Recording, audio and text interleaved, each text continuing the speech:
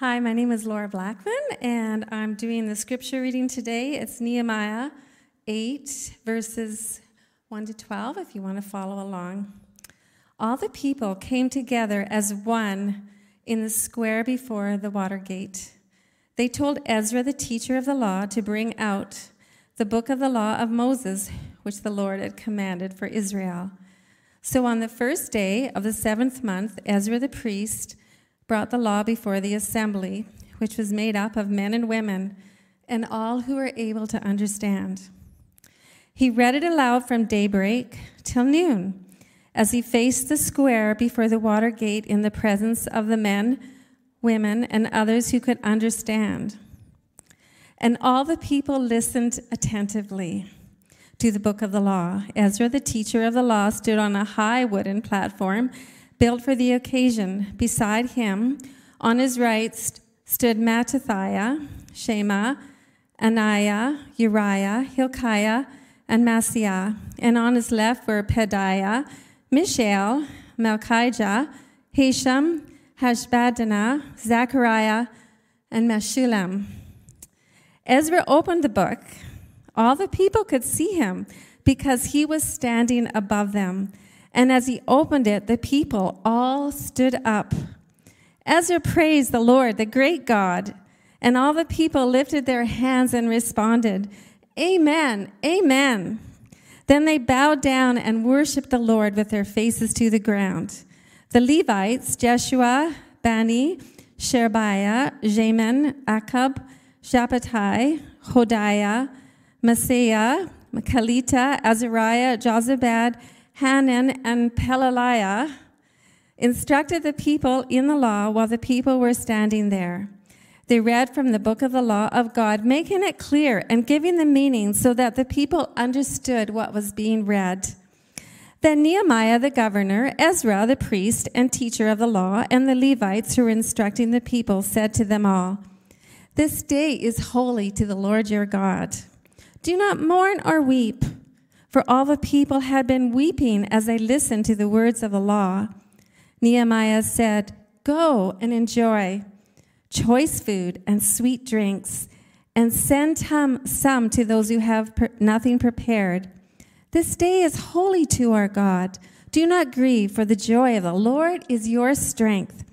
The Levites calmed all the people, saying, "Be still, for this is a holy day. Do not grieve." Then all the people went away to eat and drink, to send portions of food, and to celebrate with great joy, because they now understood the words that had been made known to them.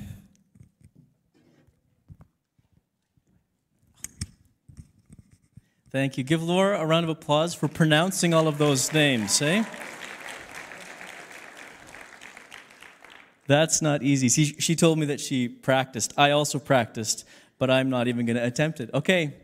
My name is Kurt Buchanan. I have the privilege of sharing with you from the Word this morning. And just want to say hello to our online crowd. If you're watching from home, we're glad that you're with us too. And why don't you let yourself be known by making a chat comment in the chat window. We'd love to hear from you and that you're watching today. When my father came to Hillcrest to pastor in 1992, the church was in need of a lot of healing. The years that had led up to that point were difficult for a number of reasons. There was a church building project. We're now in that building. But it came with financial crisis. There was also moral failure amongst the leadership. There was this church split happening, and attendance was dwindling.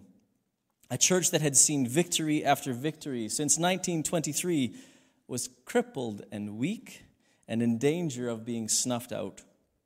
Now, there have always been faithful people here in the church, and even in very difficult circumstances, God still does good things. But it was a difficult season. And those of you who were here know it even better than I do. I've only heard the stories of what was happening here during that time. But it was so difficult that people were talking about it. Everyone was talking about it. Talking about what had gone wrong, who was to blame, and what should be done about it all. When my father accepted the position to come and pastor here at Hillcrest, he started getting advice. Well-meaning people started to kind of tell him what they would do if they were in his shoes. Perhaps other pastors from other places, that kind of thing, were giving him advice, whether he was asking for it or not. And amongst all of the advice, he appreciated one particular statement that came out. And in fact, it might have actually been in response to all of this advice that my dad was giving.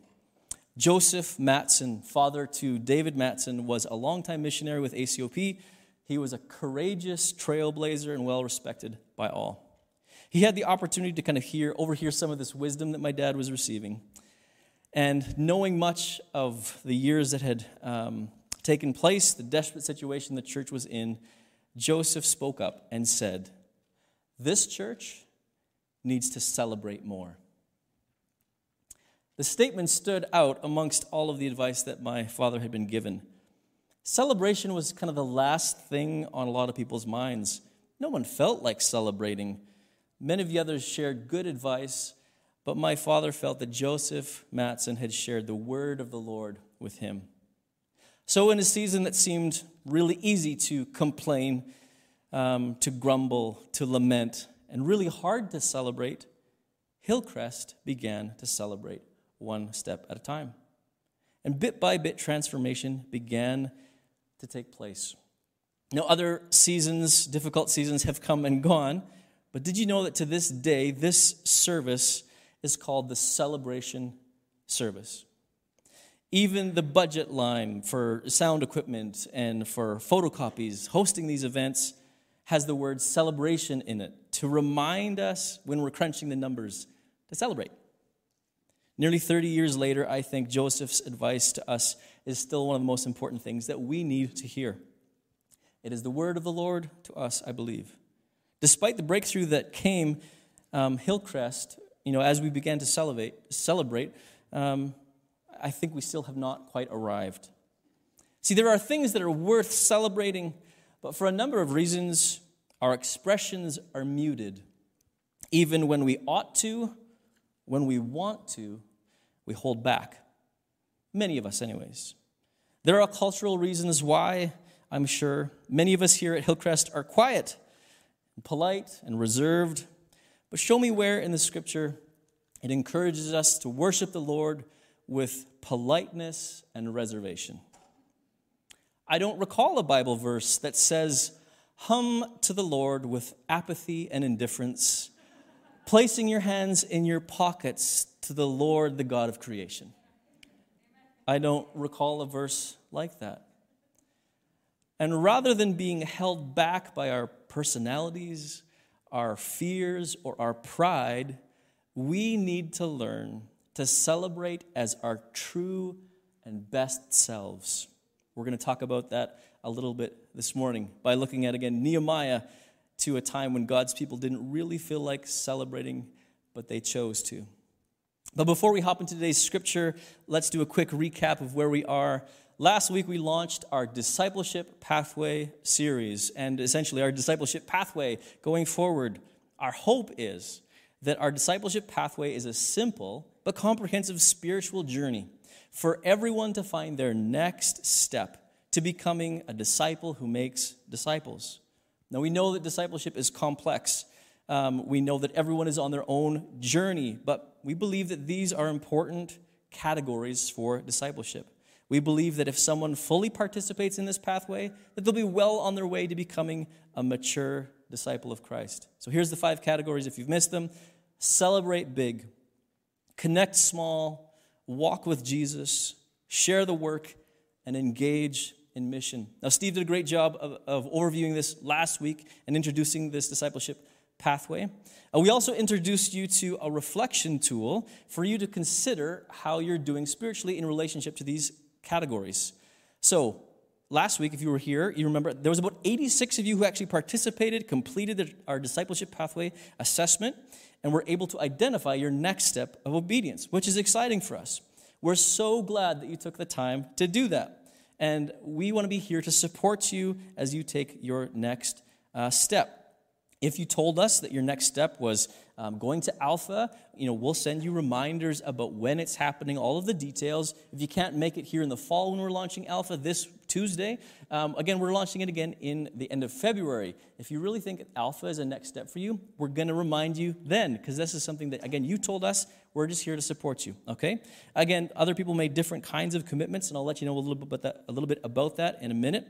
But if you didn't get the chance to do the reflection, you can do it right now. If you've got a mobile device, if you're comfortable on a smartphone, you can navigate your way to, again, hillcrestmj.com. You can find our self-assessment there. You can do this reflection, and you can begin to kind of pray through these categories and think about steps that you could take this year that will help you on your spiritual journey. So you can do that even right now before you leave this morning. You can fill out that assessment and do that. Now, if you're not comfortable with a mobile device, if you still have a flip phone or something like that, you're welcome to do a paper copy. We do have those available. You can grab one of those.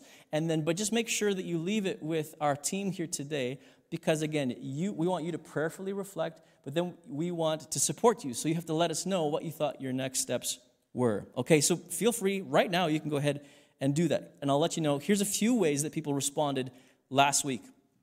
86 people, again, reflected about their next steps, which is awesome. We're encouraged by how many people have already done this. 26 people said that they need to come to church with an intentional attitude about unity and engagement.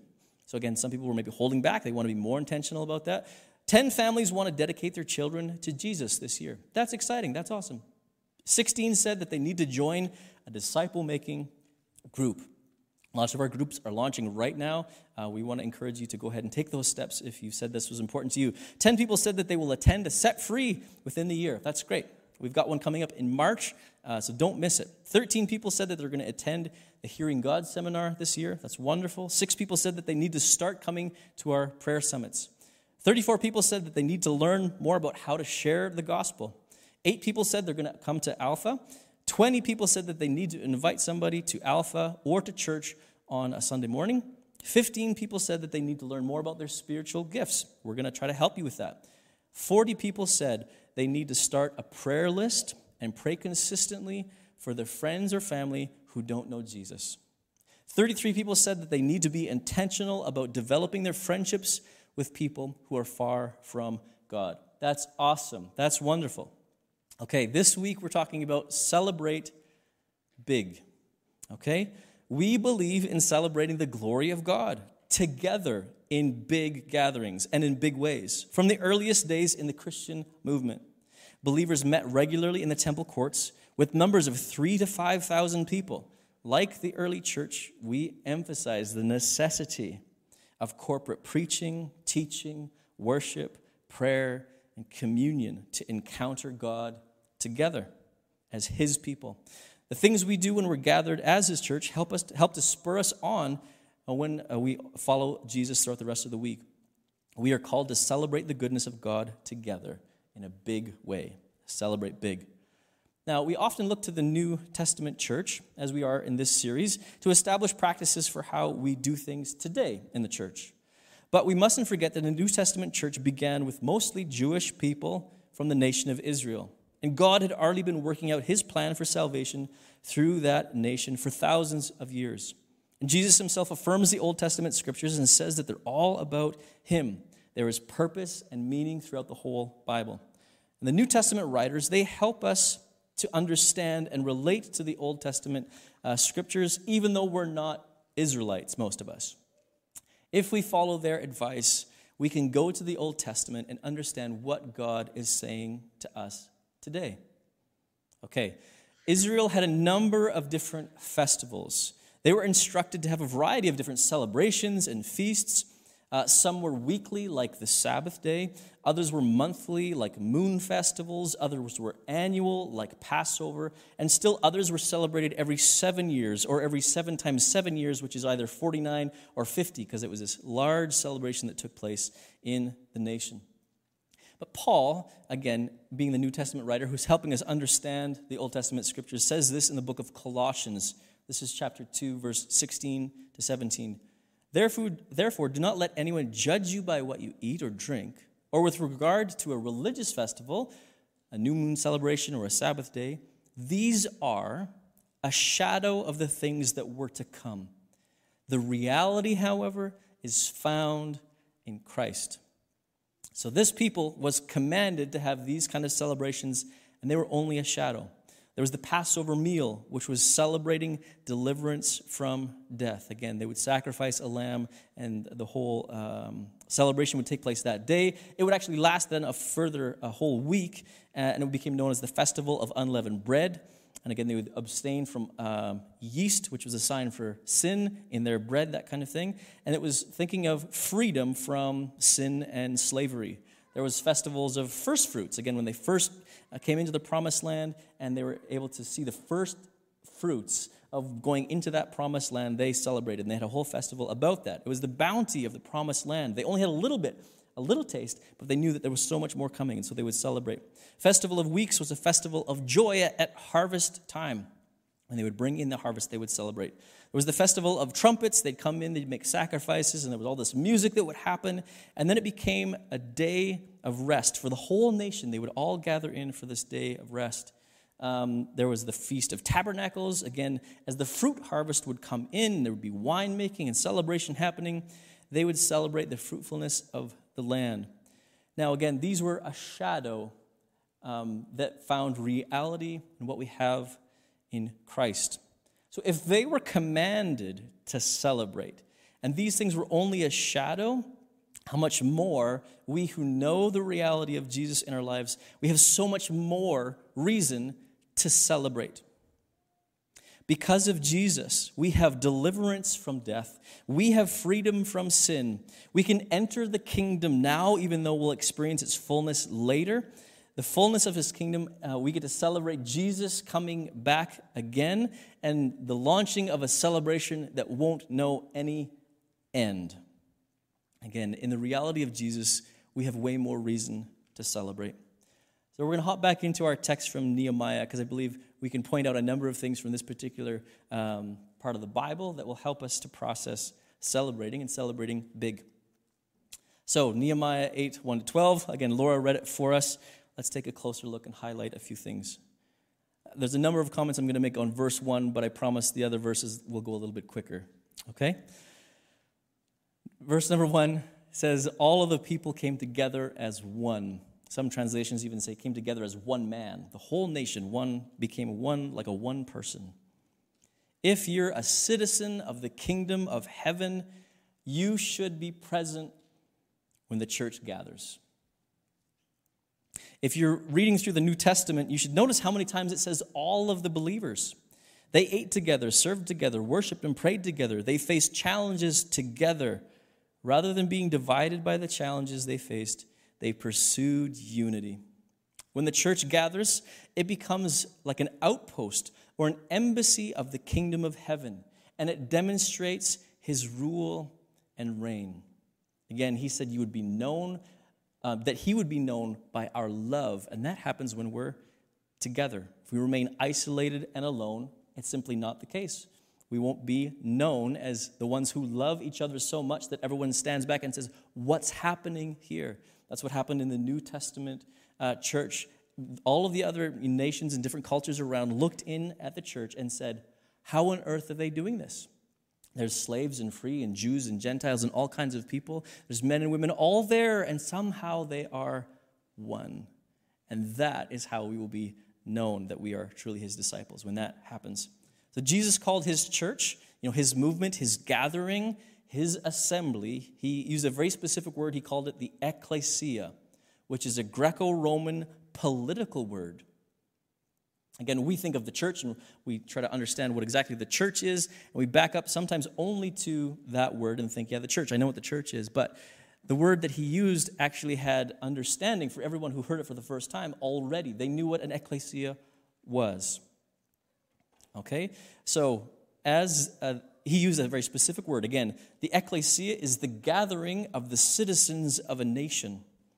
When we have a church, it is the citizens of the kingdom of heaven gathering together. Now, I haven't offended anybody. That's just the people who are being baptized today going out to take a bit of a class, okay? just so you know. We're going to experience baptism today. It's going to be awesome, a great chance to celebrate. So Jesus called this, his movement, the ecclesia, the gathering of the citizens of a nation. So when we have church, it is the citizens of the kingdom of heaven gathering together. If you're not a citizen of the kingdom of heaven, or if you are a citizen of the kingdom of heaven, this should be a top priority for you, not just something that you fit in when you can. Now, the gatherings of the ecclesia would have numbered in the thousands. In certain cities, when they gathered, it would be thousands of people rallying together. Now, sometimes people will quote from Matthew 18:20, where it says, "For where 2 or 3 gather in my name, there I am with them." But this actually is also in reference to ecclesia. This was part of the Greco-Roman understanding of ecclesia. It was answering the minimum requirement for Greco-Roman citizens to gather and meet officially. And yes, where 2 or 3 are gathered in Jesus' name, he is there. Throughout this pandemic, we have been meeting in smaller groups, sometimes families just joining online to be a part of what we're doing. And these gatherings, again, they count. He is there among us, even when they're smaller. Official gatherings can be small, even when it's 2 or 3. It's official kingdom business. But, again, small is never the end game. Again, the church can prevail when large gatherings are not possible, but it's not the end game to stay small. This statement about the ecclesia in terms of the Greco-Roman understanding was about the exception to the common understanding that wherever possible, all citizens would gather to discuss the realities facing the nation and make action to see it flourish and prosper. Okay, I don't mean to be heavy, but sometimes I am. I understand that.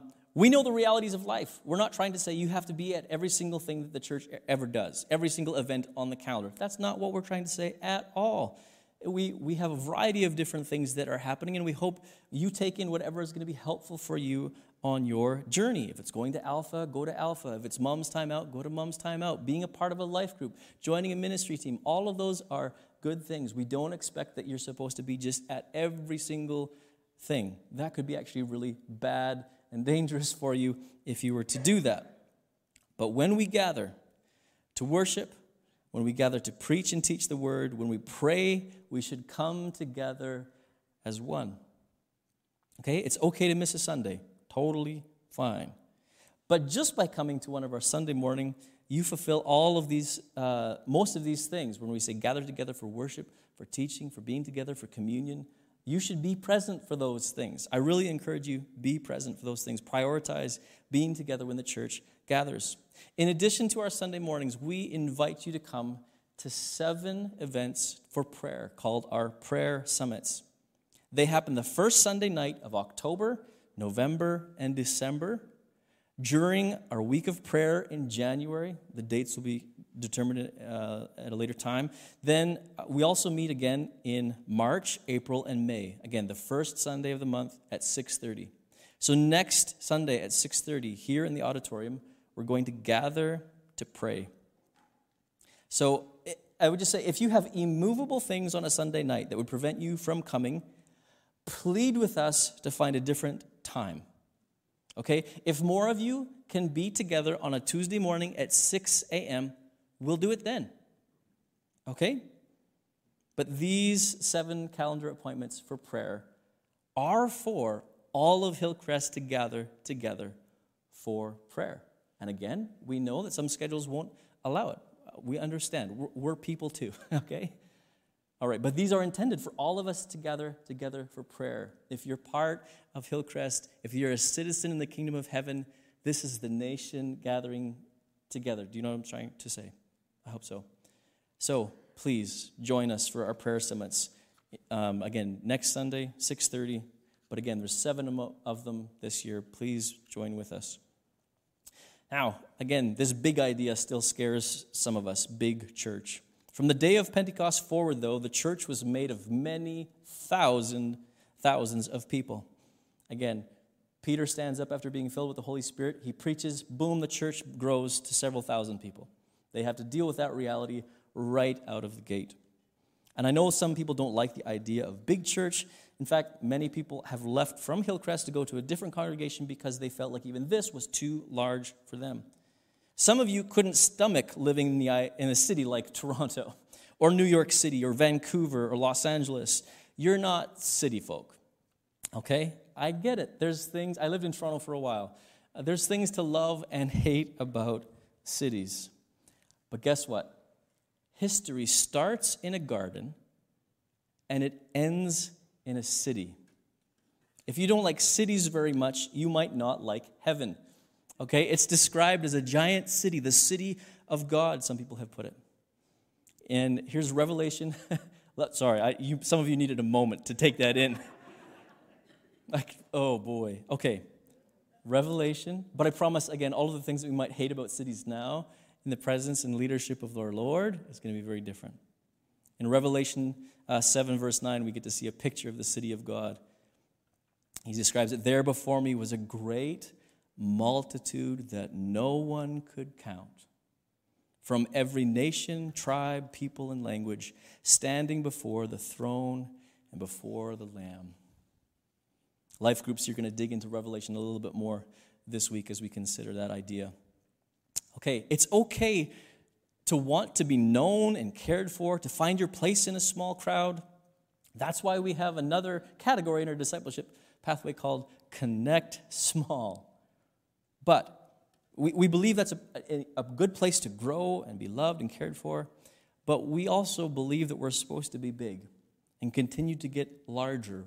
I don't know if you know this, but we want to see many thousands of people in Moose Jaw come to know Jesus. And we want to be able to host many of those people here. And so, again, this facility is way too small. In fact, all of the churches in all of Moose Jaw, every single one of those seats, there is not enough for the people we want to see in our region get saved and come to know him. We see multitudes, okay? So we want you to connect small. We want you to celebrate and celebrate big. Okay, that was verse 1. We're going to move quicker through these other verses, I promise. Okay, verse 2, men and women and all who are able to understand. So again, this is men and women. Again, children, if they could understand, if they were at that age, they would be there. Again, it wasn't distinguishing between servants and masters, nobles and not so noble. It didn't matter what your station was, you were there. Okay? And public preaching is meant to be understood. That's why we don't conduct our services in Latin. Did you know that sometimes they conducted services in an entirely different language than the people understood? I don't think that works well. I don't think that tradition comes out of the scripture either. Okay, see, verse 2, done. Verse 3, he read it aloud from daybreak till noon. Again, or the other part is, and all the people listened attentively to the book of the law. Daybreak till noon. Brace yourself for much longer sermons. Okay, no, I promise we won't do that. No wonder they were weeping in here, right? They were at church for a very long time. Okay, but even during that long of a sermon, they worked hard at paying attention. They wanted clarification. The leadership was there and helping them do all of that kind of stuff. Verse 4, beside him on his right stood, Lord did a great job of all these names, but 6 people. And on his left, there was 7 people. All their team, okay? They had a team approach to leading and to teaching. And this is very similar to how we approach things at Hillcrest. We have an elders team. They diligently have crafted a statement of faith, and they hold us to that. They meet monthly with our lead pastor to review how things are going, and they hold them accountable to what is being taught. Again, there's a teaching team. We work together, again, staff people as well as lay volunteers to create the series and to come up with the messages that we have. Even though we don't have people standing on stage with us, when I'm standing here, I am not standing alone. I am standing with all of our other teachers. And if any one particular person were to be out of line or something, again, that team would bring correction and clarity both to the person who was maybe out of line, but also to the whole body. We believe this team approach should go through our whole organization. Okay, Ezra opened the book, and the people stood up. Tradition, when the word is being read for people to stand, it's been practiced kind of all over the world in various traditions. It's not always customary here at Hillcrest. And yet, what I think the point is they were saying, we believe the authority is not in the opinions of Ezra or the preacher or other things. But we believe the authority is God and His word and what He says to us. You don't have to follow or base your life on my opinions, but when the word of God speaks to you, it should be an authority to you. That's why the people stood up. Again, a disciple is someone who understands the teaching of Christ, obeys it personally, and teaches others to be obedient to that as well. Okay, verse 6, Ezra praised the Lord, the great God, and all the people lifted their hands and responded, Amen, amen. Then they bowed down and worshiped the Lord with their faces to the ground. So Ezra leads worship, he praises God, and all the people participated. They lifted their hands together. They worshiped. They responded aloud together with their amens. They bowed down together. Okay, verse 8. They read from the book of the law, making it clear. Or even making it clear might be translating it. Remember, some of these people were raised in Babylon, and maybe they didn't even speak Hebrew, or maybe didn't understand Hebrew very well. And again, continuing in verse 8, and giving the meaning so that the people understood what was being read. We've got 3 strategic anchors. Our first one is excellence and relevance in communication and programming. Again, the second is our clear discipleship pathway. The third one is dependence on the Holy Spirit. But we want to do our best to communicate with excellence and relevance. We want to make the truth of God clear. That's not easy. Public speaking is still ranked number 1 for the greatest fear, even above death, for most people. It's true. They've asked people, and the numbers say public speaking is still number 1. Now, even if you have enough courage to be a public speaker, that doesn't make you a good one, right? How many of you have been at a wedding and heard a very awkward toast? Okay, I've been there. I can tell you stories later. It takes a lot of time, spiritual and emotional energy to prepare, and even more to deliver compelling, clear sermons. Some people can do it more naturally than others. Some are quite dynamic, which is great. Humor is great, all of those things. But still, it's a challenge to do that week after week. We don't lean on one person to do all of the teaching around here. Again, we see that we should tackle it together as a team. In fact, this is the pattern that even the apostles used as well. When Peter stood up to address the crowds in Acts 2:14, it says, Then Peter stood up with the 11. He raised his voice and addressed the crowd. We want to work together in preparation. We want to evaluate, correct, rebuke each other, build each other up so that we become, over time, better and better at communicating God's truth. Again, this is something that we want for here in this room, but in all of the spaces around Hillcrest. We want to put extra energy and priority on clear communication of God's truth. Verse 9, This day is holy to the Lord your God. Do not mourn or weep, for all the people had been weeping as they listened to the words of the law.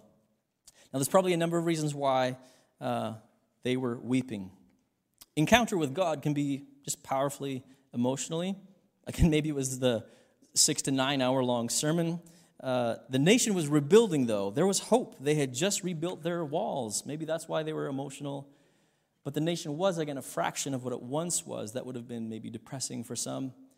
But what we do know about the law from the New Testament is that the law reveals sin. Keeping the law is too difficult for us on our own. And that's a reason to weep. That's a reason to mourn. But in verse 10, Nehemiah says, Go and enjoy choice food and sweet drinks and send some to those who have nothing. This day is holy to our Lord. Do not grieve, for the joy of the Lord is your strength. Again, verse 11, Then the Levites calmed the people, saying, Be still, for this is a holy day. Do not grieve. There is a time to grieve, but we are also supposed to set it aside when the time comes. Okay, you don't have to be a slave to your emotions. This is also not about pretending that everything's fine when it's not. This isn't suggesting we be hypocritical. This is about a deliberate choice to see God's goodness and to celebrate. Okay, verse 12. Then all the people went away to eat and drink, to send portions of food, and to celebrate with great joy because they now understood the words that had been made known to them. How do you go from weeping to celebrating? The leadership instructed them to switch gears, but if their circumstances hadn't changed, if that was the reason why they were weeping, those hadn't really changed. But if they were weeping because of the weight of the law, how were they able to get out from underneath it so quickly? What had been made known to them? See, they were making the word of the Lord clear. All through the scripture, we see Christ. Jesus himself explained how it was all about him. Somewhere in here, they must have encountered his grace. We know that Jesus fulfills the law and offers us his righteousness. And even though they didn't know it all then, like we do now, looking back at Christ, they had to look forward in faith and trust that God would make a way to free them from the law of sin and death. The joy of the Lord. The Lord is joyful. Let that sink in. If you think Christian spirituality is about keeping a stiff upper lip, or a somber, rigid attitude, or it's about weeping all the time, it's simply not the case. It is an abundant life. The word of the Lord to you might be, why so serious? Or lighten up, or loosen up. He is the Lord of joy. His first miracle, John would even say his prime miracle, was making more wine for a wedding feast. And your strength comes from his joy. Why is he joyful? Hebrews 12:2 says this, for the joy set before him, he endured the cross. The joy set before him, he endured. What was his joy? His joy was you, looking forward at you, at all of the multitudes that would come into the kingdom because of his work on the cross. Multitudes of people will enjoy eternal, abundant life with God because of Jesus' death and resurrection. He is filled with joy at the thought of us. We are his joy, and his joy should be our strength, that he loves us. If we focus on that, our lives will be entirely different, remarkable lives. If you want to go from weeping to celebrating, if you want an inner strength, an indomitable spirit, look at Jesus' love for you, giving his life for you, that his joy is set on you, that he wants a relationship with you, that he wants you to experience eternal, abundant life. If you truly set your heart on him, embrace him, there will be no stopping your praise. If you've never made a decision to embrace Jesus as Lord and Savior, can I have you pray this with me? Very simple prayer. Father in heaven, thank you that you love me and sent Jesus to die on the cross for my sin. I put my trust in Jesus as my Lord and Savior. Would you help me live a life that honors you by the power of the Holy Spirit? Amen. So Nehemiah wrap up, and then I want to give us an opportunity to go through our assessments again if you haven't done that. So Nehemiah wrap up. They were all together as one. Would you prioritize being together when we can be together? They worshiped together, they bowed down, they let the word be the authority. Their leadership were united, and they worked hard to make the message clear. And because of the Lord, they set aside grieving for celebration. And we started this series with Matthew 28:19, verse 20. Therefore, go and make disciples of all nations, baptizing them in the name of the Father and the Son and the Holy Spirit, and teaching them to obey everything I have commanded you. And surely I am with you always to the very end of the age. We want to be a people who are obedient to his teaching, not only personally, but also in the way that we become disciplers of others. So here's a few ways, again, for you to be obedient and celebrate big. And again, you can go to our website if you want to fill out that online assessment and reflect there, okay? Even if you completed it last week, you can still go in there and reflect again this week, okay? Here's ways to be obedient under Celebrate Big. Prioritize Sunday morning gatherings. I hope that's clear. Some of you have a list of excuses why you don't go to church, but in reality, it's not your list. It's the enemy's list for you. Yes, there are real and genuine reasons why you can't make it every week. We understand that. Again, I'm not trying to beat you up about those things. But I will try to beat you up a little bit and say, the devil doesn't want you here. He doesn't want you here, and he's smart. He's cunning. He's going to use every single thing he can to keep you from hearing the word, being with other believers, and encountering God here in the assembly. Can he use your kids' sports events for that? Yes. Can he use your much-needed family or downtime for that? Yes. Can he use the fight you just had with your spouse? Yes. He will use anything that he can to keep you away from here and gathering for worship. Again, you will be a coal out of the fire and lose all of your heat, and then you will find yourself in some kind of faith crisis. Okay, here it is. I believe this is a step of obedience for us all. Attending church is a keystone habit that can make, if you do it, or break, if you don't, your faith. And when you come with an intentional attitude of unity, engagement, and worship. Don't make the effort to be here and then kind of check out. Stay engaged, please. Do whatever you need to. Stand, clapping and singing, taking notes if you need to. Can I say something about worship? Sing when it's time to sing. Clap when it's time to clap your hands. Raise your hands. Cheer, shout, dance. All of these are acceptable and encouraged throughout the Scripture for worship. I got tons of verses about singing. I won't get into all of them today. Sing to the Lord a new song. Sing to the Lord, all the earth. Sing to God, you kingdoms of the earth. Sing praise to his name. Sing to the Lord with grateful praise. Make music on the harp. There's room for instrumental music. It's still worship. Sing to the Lord, all the earth. Proclaim his salvation day after day. One that my dad thought was a joke is out of Judges. This is for the people who are out there. I'm not really a singer. I'm a bit tone deaf. I've been told to please stop that when I've been singing. This is for you. My dad thought this was perhaps a tone-deaf person who said this. Hear this, you kings. Listen, you rulers. Even I will sing to the Lord. I will praise the Lord, the God of Israel, in song. Sing joyfully to the Lord, you righteous. It is fitting for the upright to praise him. So sing, please. When we sing, let's sing together and worship him. Clap your hands, all you nations. Shout to God with cries of joy. Hallelujah actually means that thing. Shouting, cheering, hallelujah. Praise God with your woohoo! Okay? Shout.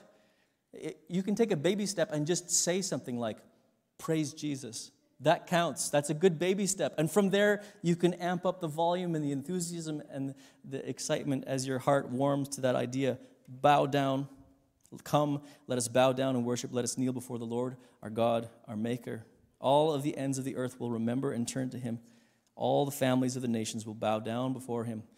Also, dance. Again, you will take up your timbrels and go out and dance with the joyful. The young women will dance and be glad. The young men and the old as well. That wraps up everybody. I don't know if you noticed that. Young and old, men and women, everybody can celebrate to the Lord in dancing, okay? Now, I really do need to move on quickly because we want to celebrate baptism together. Here's a few ground rules for worship here at Hillcrest, okay?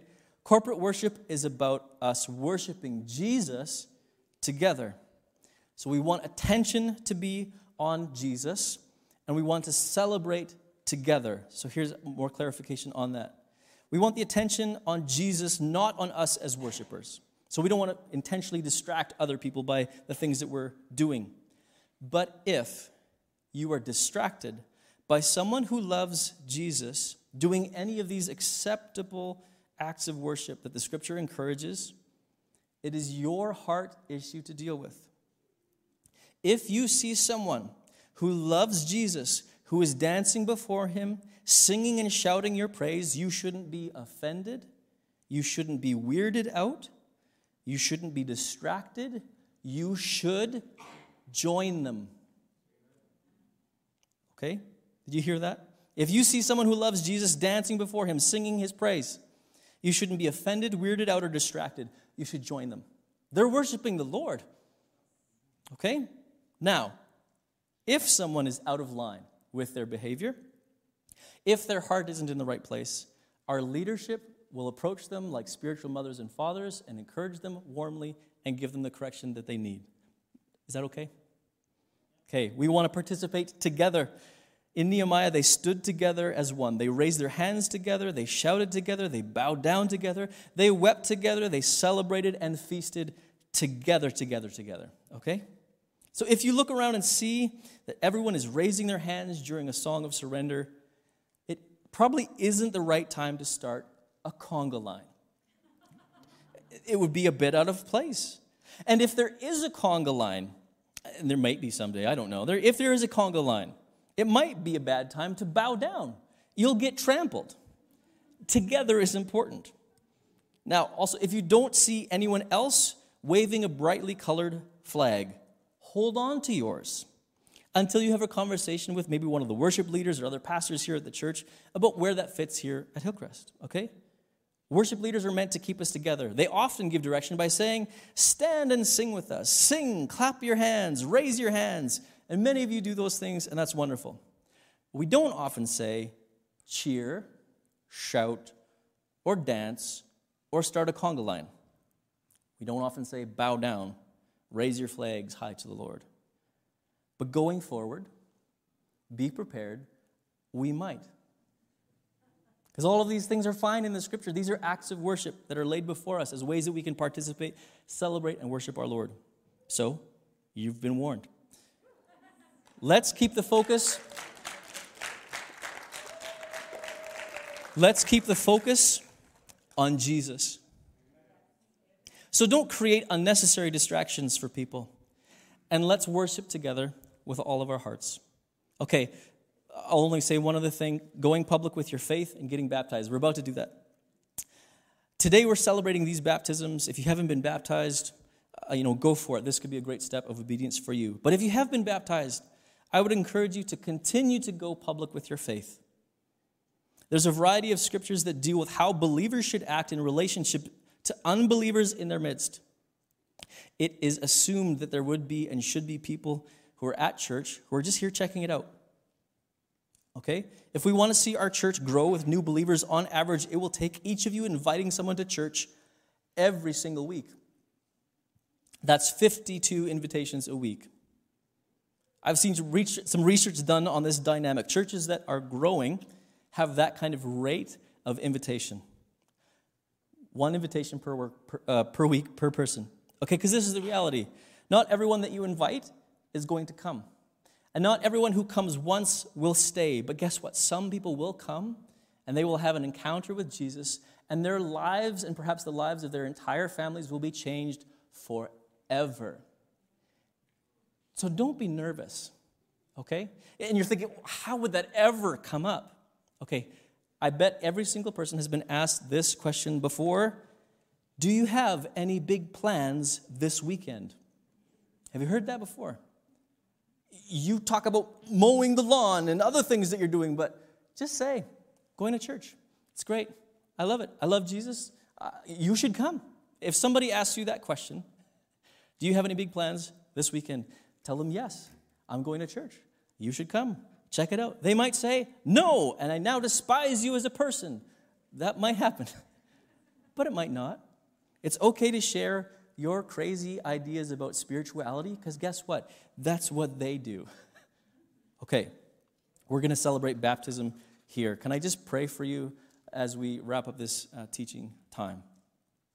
Pray with me. Jesus, we have so much to be grateful for in you. Help us as a people to celebrate like we were meant to. Let this place be known for how it celebrates, but even more that as a people we would be able to demonstrate that we celebrate, that we have hope in you, joy in you, that the joy of you becomes our strength. Help us to celebrate like we were truly meant for.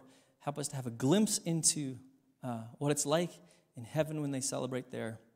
Help us to set aside our fear, our pride, our politeness, whatever it might be, and let's worship.